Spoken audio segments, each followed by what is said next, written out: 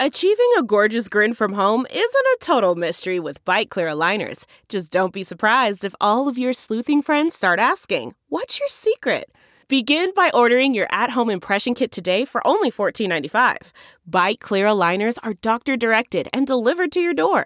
Treatment costs thousands less than braces. Plus, they offer flexible financing, accept eligible insurance, and you can pay with your HSA FSA. Get 80% off your impression kit when you use code WONDERY at Byte.com. That's BYTE.com. Start your confidence journey today with Byte.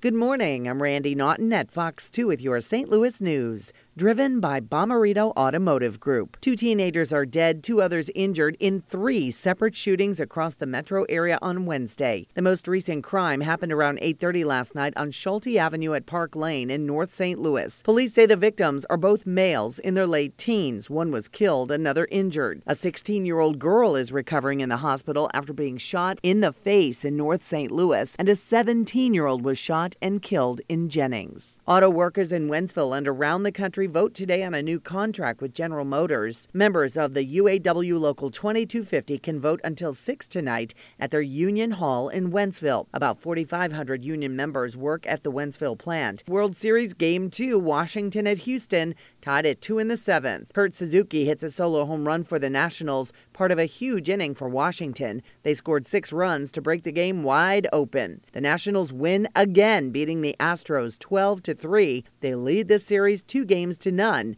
The series now shifts to Washington. From the Fox 2 Weather Department, skies will be mostly cloudy today with a few light rain showers possible this afternoon. Temperatures will only warm slightly into the low to mid 50s this afternoon. Friday looks pretty nice but cool. High temperatures in the 50s under partly sunny skies. A new weather system will spread rain into the area on Saturday, but that system exits early Sunday, leaving Sunday as the pick day of the weekend.